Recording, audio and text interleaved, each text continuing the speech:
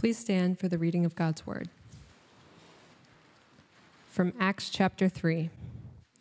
Now Peter and John were going up to the temple at the hour of prayer, the 9th hour, and a man lame from birth was being carried, whom they laid daily at the gate of the temple that is called the Beautiful Gate, to ask alms of those entering the temple.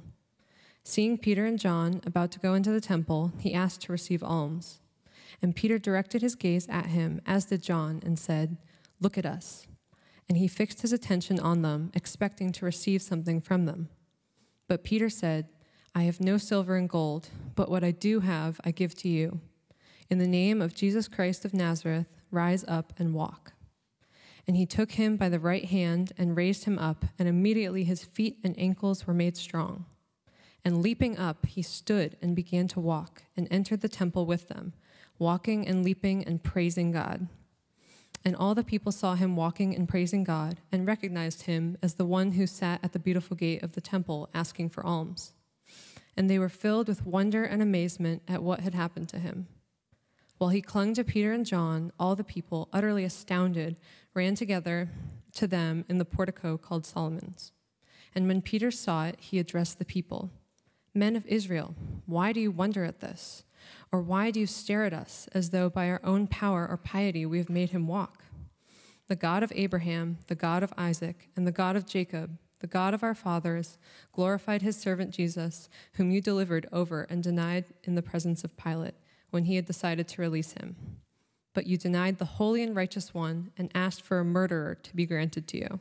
And you killed the author of life, whom God raised from the dead. To this we are witnesses. And his name, by faith in his name, has made this man strong, whom you see and know. And the faith that is through Jesus has given the man this perfect health in the presence of you all. And now, brothers, I know that you acted in ignorance, as did also your rulers. But what God foretold by the mouth of all the prophets, that his Christ would suffer, he thus fulfilled.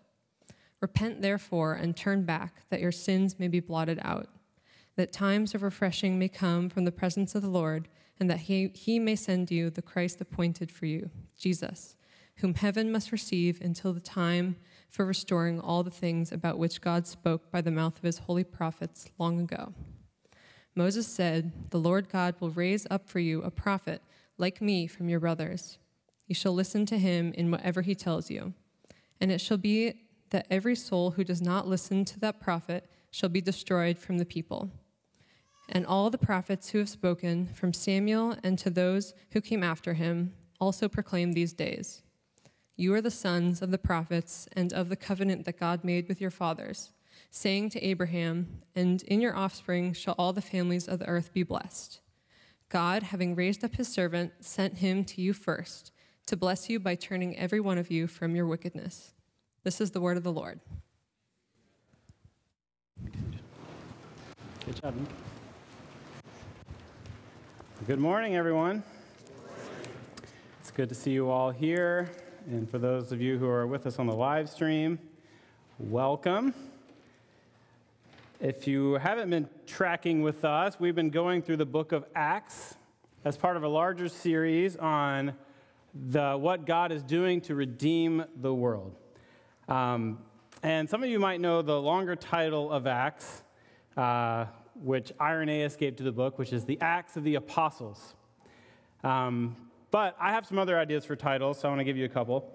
I think we can think about Acts 2, because remember at the beginning of Acts, it says that it's going to tell us the story of everything that Jesus began to do and teach until the day he was taken up. And so in some ways, Acts is the continuation of what Jesus is doing from his ascended throne. So we could title it The Acts of the Ascended Lord Jesus Through His Body on Earth, the Church. It's a little long. Another title you might have heard before for the book of Acts is The Acts of the Spirit of God. The Acts of the Spirit of God and how he began the Jesus movement. And so this morning we're going to be looking at that. We're going to be looking at how the Spirit of God empowers the church, sometimes in exceptional ways, and how we can be a church that's in line with what the Spirit is doing in the world. So let me pray for our time together this morning. Heavenly Father, we thank you that you've brought us to a new season as a church family. We thank you for the blessings you've given us over the past year. Father, I know there's a lot of people out here who are hurting, who have grieved in many ways this last year. But Lord, we're also joyful to be gathered again. Father, we pray that your Spirit would be moving and among us, that your Spirit would be at work and convicting and shaping hearts, inspiring us towards the works you would have us do in the world. It's in Jesus' name that we can ask these things. Amen. In 1857, Jeremiah Lanphier, a 49-year-old, newly minted minister, decided that he was going to start a 1-hour prayer meeting for troubled businessmen in New York City. It was a time of economic tension and political tension, and so Jeremiah thought he'd give it a shot. He felt like the Lord was leading him to do it.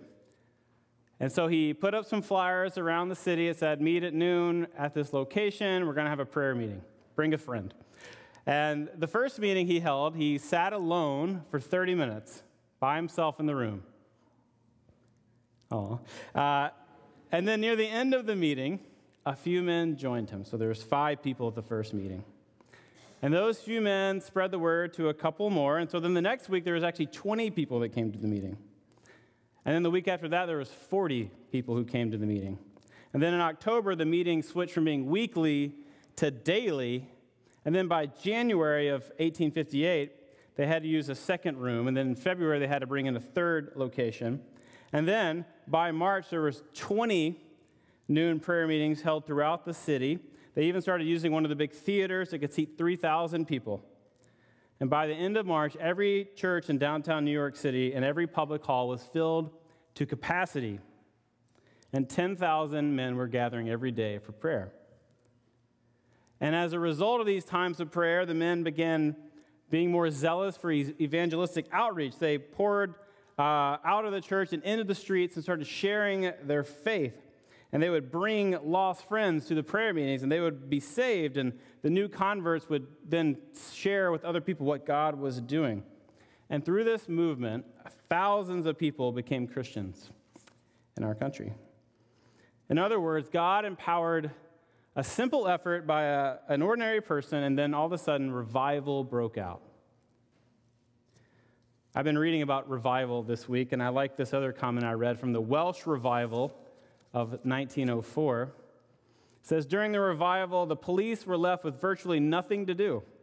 The courts were empty. The saloons and bars were shut down for lack of business. Public drunkenness was almost non-existent, which is pretty good for Wales, if you're familiar with Welsh culture. Old debts that had been long forgotten were paid off in full. So throughout the history of the church, God's people have experienced seasons where God moves in a unique and powerful way. And we've named these moments revival, which is a way of describing this new life and exceptional work of God. So what is a revival? Let me give you a little bit of a different definition. I want to define revival this morning as something that the Spirit of God achieves rapidly among his people, which the Bible calls us to work towards steadily. So it's a intensification or a rapid achievement of the mission of the church. So you see rapid repentance and rapid sanctification, and the Spirit moves in power and knocks down walls in people's lives that would have taken years otherwise to fall. You could almost picture it like a sailboat, where the church is the sailboat, and it's heading in a direction towards the mission that God has called the church to. And then we raise up sails to move towards the mission. And the sails that we raise up are the God-ordained efforts that he's commanded us to do as a church. So we have the boat. We're going somewhere. We put up sails to try to get there. Revival, then, is like a gale force wind that blows the boat and launches it towards its destination rapidly. And sometimes the Spirit of God moves like this among God's people. And throughout the history of the church, there have been seasons where God has done this, just like in New York City. in 1857 or in Wales in 1904.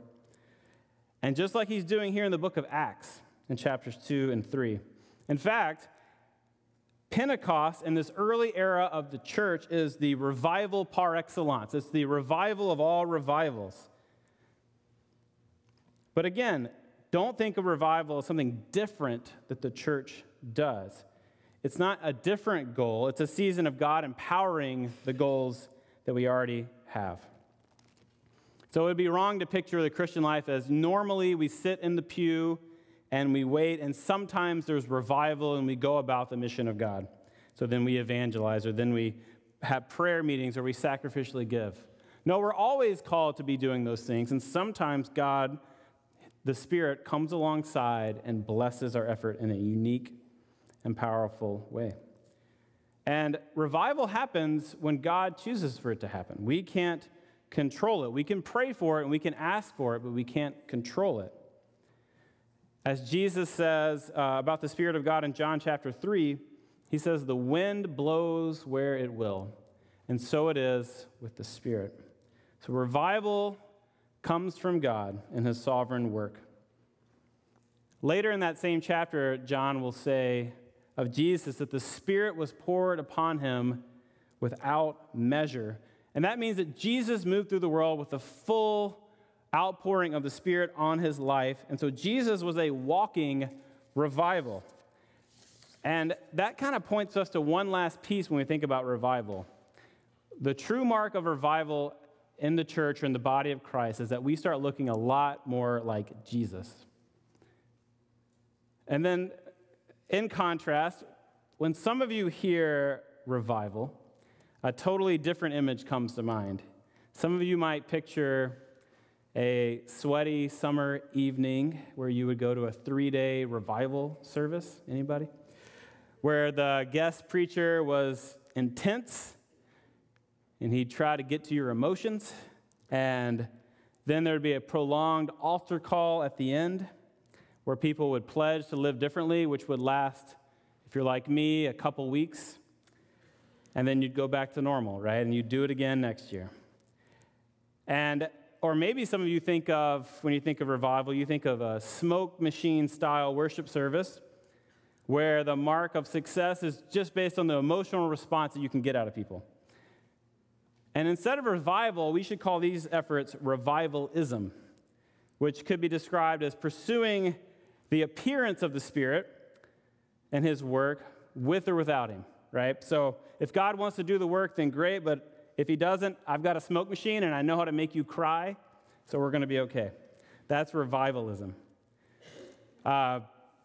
Famously, Charles Finney, who was one of the preachers of the Second Great Awakening, said that a revival was not a miracle, but a change of mindset. And so it became a technique where you could bring about certain responses out of people. And the danger of revivalism then is that the church loses the focus on the mission of God, where the boat is heading, and it gets distracted trying to pursue an experience. Pursue an experience. And so it's a really great thing to pray for revival. We should all pray for revival. It's a really great thing to experience emotion when we worship and when God moves in our hearts. But we're not called to chase the experience. We're called to pursue the mission that God has called us to. And so this morning, I want us to look at 4 things that the early church was pursuing, the mission it was pursuing, the 4 sails on the ship, if that makes sense to you, and where the Spirit blew and empowered these to bring about this revival moment in the early church in the beginning of the story of Acts.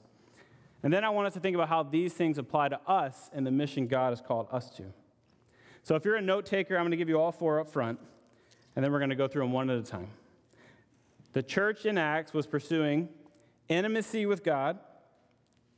The church in Acts was pursuing deep koinonia, or fellowship with one another. The church was pursuing sacrificial care and generosity towards the world around it. And finally, the church in Acts was marked by bold proclamation. So let's take these one at a time. The church was pursuing deep communion with God. As Pastor Manfred pointed out last week, the church in Acts was devoted to the intimacy with the Lord. They were pursuing that. And true revival is always marked by the heavy, weighty presence of God among his people. The word kavod in Hebrew is actually the word, we think of the word glory, is actually the word heavy. And so there's a heaviness that sets on the people of God when his presence comes. You see this all throughout the story of Scripture, where the weightiness of the prophet Isaiah as he encounters God in his throne room. And the early church was pursuing an intimate connection with God. So you might wonder, how can you even do that? How can you pursue something only God can give? And we see it right here in this passage, actually. At the very beginning, we see Peter and John setting out to go to the temple for the scheduled daily prayer. They have built it into their routine to go and to connect with God on purpose. And so the posture that we should have towards the mission of God is not to sit back and wait and hope things change for us, right? So we shouldn't sit back and say, I wish I could connect with God. I wish I could experience that intimacy again that I felt when I first was saved.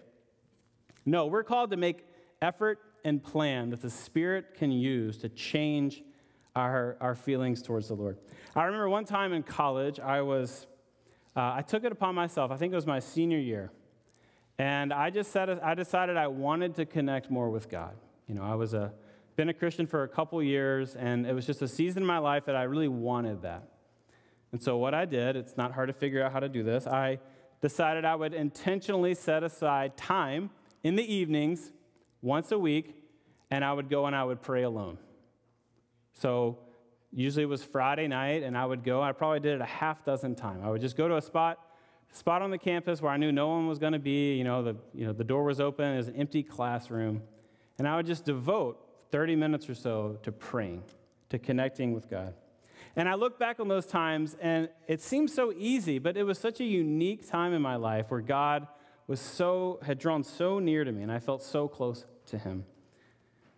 And the crazy thing about it is, like, we could all do that, right? You could do it this week if you wanted to, and if I wanted to, we could carve out in the evening, we could go Friday night, and we could go find somewhere, and we could pray for an hour. And we should. There's really nothing stopping us, except that we find reasons not to do it. I know that I do. And sometimes maybe it's not even that we find reasons not to do it, it's that we don't even want to face what we might have to face if we did it, right? The things that would come up in our own hearts, the anger, the hurt, the shame, we don't want to look at that. So we pull back from connecting with the Lord. And to challenge myself and to challenge you, I think that the Lord is calling us towards a deeper connection with him. When we look at what the early church was doing and we think about where we are as a church family, the first step that we're called to is connecting with the Lord. That before God wants to work through us and change everyone around us, he wants to work inside of us. He wants to change what's in our hearts. So, step one, we see it in the early church. They had devoted themselves to pursuing God. The next thing we see is that they were pursuing close and a unique, close, intimate communion and community with each other. So they were pursuing intimacy with God, but they were also pursuing a connection with each other. And when you look throughout the history of revival, it's always marked by a season where the normal social barriers fall, right? That people who are not ordinarily together find a way to come together because of what God is doing. And we remember that the miracle at Pentecost was not just that everyone from the 15 or so different ethnicities could all hear the sermon. The other miracles that they could then make a church together and get along with each other, right? That they could find ways to compromise and love each other despite radical cultural differences. And we're going to see later that this is going to create tension. We're going to see it in Acts chapter 6 in the care of the widows, that when you have the Jews and Gentiles working together, there's some tension there. But the early church faced down the tension and thought it was worth it to be a unique community united under the gospel. So we pursue the Lord, we pursue connecting with one another. And then the part we see in this passage most clearly is that they pursued a radical generosity and compassion towards those around them in need. I love this quote by one of my old professors, Calvin Miller, that evangelism is the art of looking around, right? Sometimes we overcomplicate things, and we just need eyes to see. And we can imagine that Peter and John would have walked the same path over and over and over again from where they were past the beautiful gate to the temple to go pray. And the text makes it clear that this man had been lame from birth and had been brought here over and over and over again to receive alms. And so this is probably not the first time that Peter and John interacted with this guy. And who knows? I mean, Peter says he doesn't have any money this time, but maybe in the past they had given the guy money. Or maybe in the past they were having a bad day and they didn't really want to even make eye contact. I don't know. But this time the Lord moves in their heart. The Spirit makes it clear that they need to pursue a radical generosity toward this man. And the interesting thing, when you read through the story of Acts, every time the apostles perform a miracle, it always causes their own personal suffering. Almost every single time they perform a miracle, they have to suffer for it. So here they're going to get locked up. Later, we're going to see Paul do the exact same miracle in chapter 14 that we see right here. And it ends up with him getting stoned, like with rocks, not marijuana, the bad kind. You know, he's left for dead outside of a city after being pelted with rocks. And then the next part of his missionary journey, he goes to Philippi and he casts out a demon that's possessing a slave girl, and then he gets locked in the dungeon. So one takeaway is that be skeptical of anyone whose ministry has made them rich and made their life easy. But then the bigger picture here is that we are called, like the apostles, to suffer to relieve suffering. That any real effort to relieve the suffering of those around us is going to cost us some suffering. And, you know, in the first century, there was really no rewards for helping a crippled man, a lame man. There was no tweet that was going to go viral. They weren't going to get a book deal. They couldn't take a selfie and post it on Instagram. The Lord moved in their heart, and they saw someone in need, and they said, well, they said some unique things. The first thing they said that's unique is that we don't have any money. And you wonder about that because the early church was so generous. It was so shockingly generous under this season of revival that everyone was selling property, sharing with those in need, and you kind of think that Peter and John had already given all their money away. We know that a few weeks earlier, Peter had caught 153 fish, which was a pretty good catch. Presumably, he sold them, but he's already broke again. And but then they say something even more compelling, I think. They say, look at us, look at us. And they look the man right in the eye. And here's an experiment for you. If you want to see how hard this is to do, as you're going home, if you're walking, just find someone and just look them right in the eye. And see how long you can do it for before you both, fall apart. It is very unnatural for us to look someone dead in the eye. I'm trying to find someone to look at me. Something about it exposes us, and it exposes them, and it's too intimate, it's too close. We can't do it. But here, Peter and John say, look at me, look me in the eye. And they say, silver and gold we don't have, but what I do have, I give to you. And the Lord works this miracle. And remember, miracles aren't like random displays of power like a superhero movie. Miracles in Acts are always pointing towards what God's heart is, right? So we can see that God's heart is to see the downtrodden lifted up. And God wants to see people restored to their unbroken self. And so miracles then bring the future redemption into the present, right? There's a redemption promised to all of us as Christians, and miracles bring that into the present, whether through healing or anything else. So we see that Peter and John look the man in the eye. They sacrificially care about where he is at, and the miracle happens. So number 4 is they were pursuing bold witness. Bold witness. True revival is marked by simple, unashamed faith. And I love the quote that actually Nigel reminded me of, that sharing our faith is like one beggar telling another where to find bread. That's revival, right? It's so real to you that you almost can't help but just share it with other people. Like, God just changed my life. Can I tell you about that?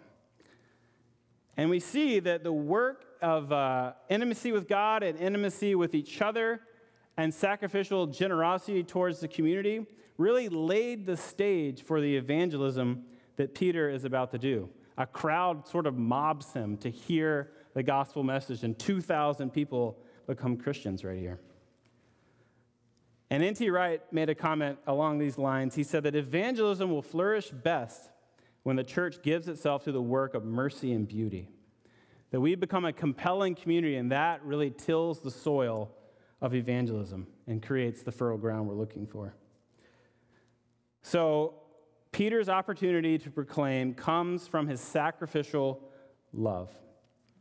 And that's often true for us as well. That the moments you have to share your faith will often come out of the sacrificial love that you show that family member or that friend or that coworker. And to be clear, the best thing that could have possibly happened to this man, and the best thing for anyone, is to be brought into a relationship with Christ. That is what we want for people, right? So we don't think it's not a competition between evangelism and good works. We see the works that God has called us to do as a way of expressing the gospel to others. And then our words come alongside that and tell them how to be connected with their Savior. So we see these 4 marks, these 4 sales of the early church, what they are pursuing. And uniquely here, the Spirit enables their pursuit, and miraculous things happen, and 5,000 people become Christians, and 2 sermons. That's pretty good for Peter. And then I think that this leaves us with 2 questions here to kind of start wrapping things up. 2 questions. The first question is, could God do this again? Could God do this again? And it's interesting because we know we're not called to live in a constant state of revival. Even in the story of Acts, pretty soon, like in a couple chapters, we're going to see the problems start setting in, right? Reality hits. And just like us, the churches have all sorts of problems that come up throughout the story. And yet, throughout church history, God has moved in power over and over again. And we know he's going to keep doing it. In fact, he's probably doing it right now in a part of the global church that we don't even know about.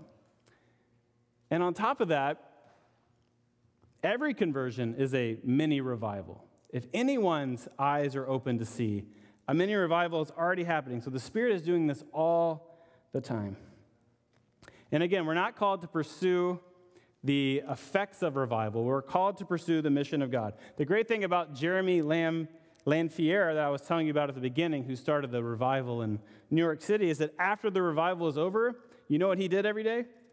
He had a prayer meeting for 50 people. It was back to normal, and on he went, faithful throughout his life. Back to the ordinary means of grace. So we should pray for revival, but we know that God's calling us to do things now, and we're not called to wait. All right, the second question is, what about miracles? Can we expect miracles like we see in the book of Acts? Well, if the question is, can God still do miracles, that's an easy question, because of course God can still do miracles. But the harder question is, why does he seem to do so many here and so little now, especially where we are? And can and does he still do them around the world?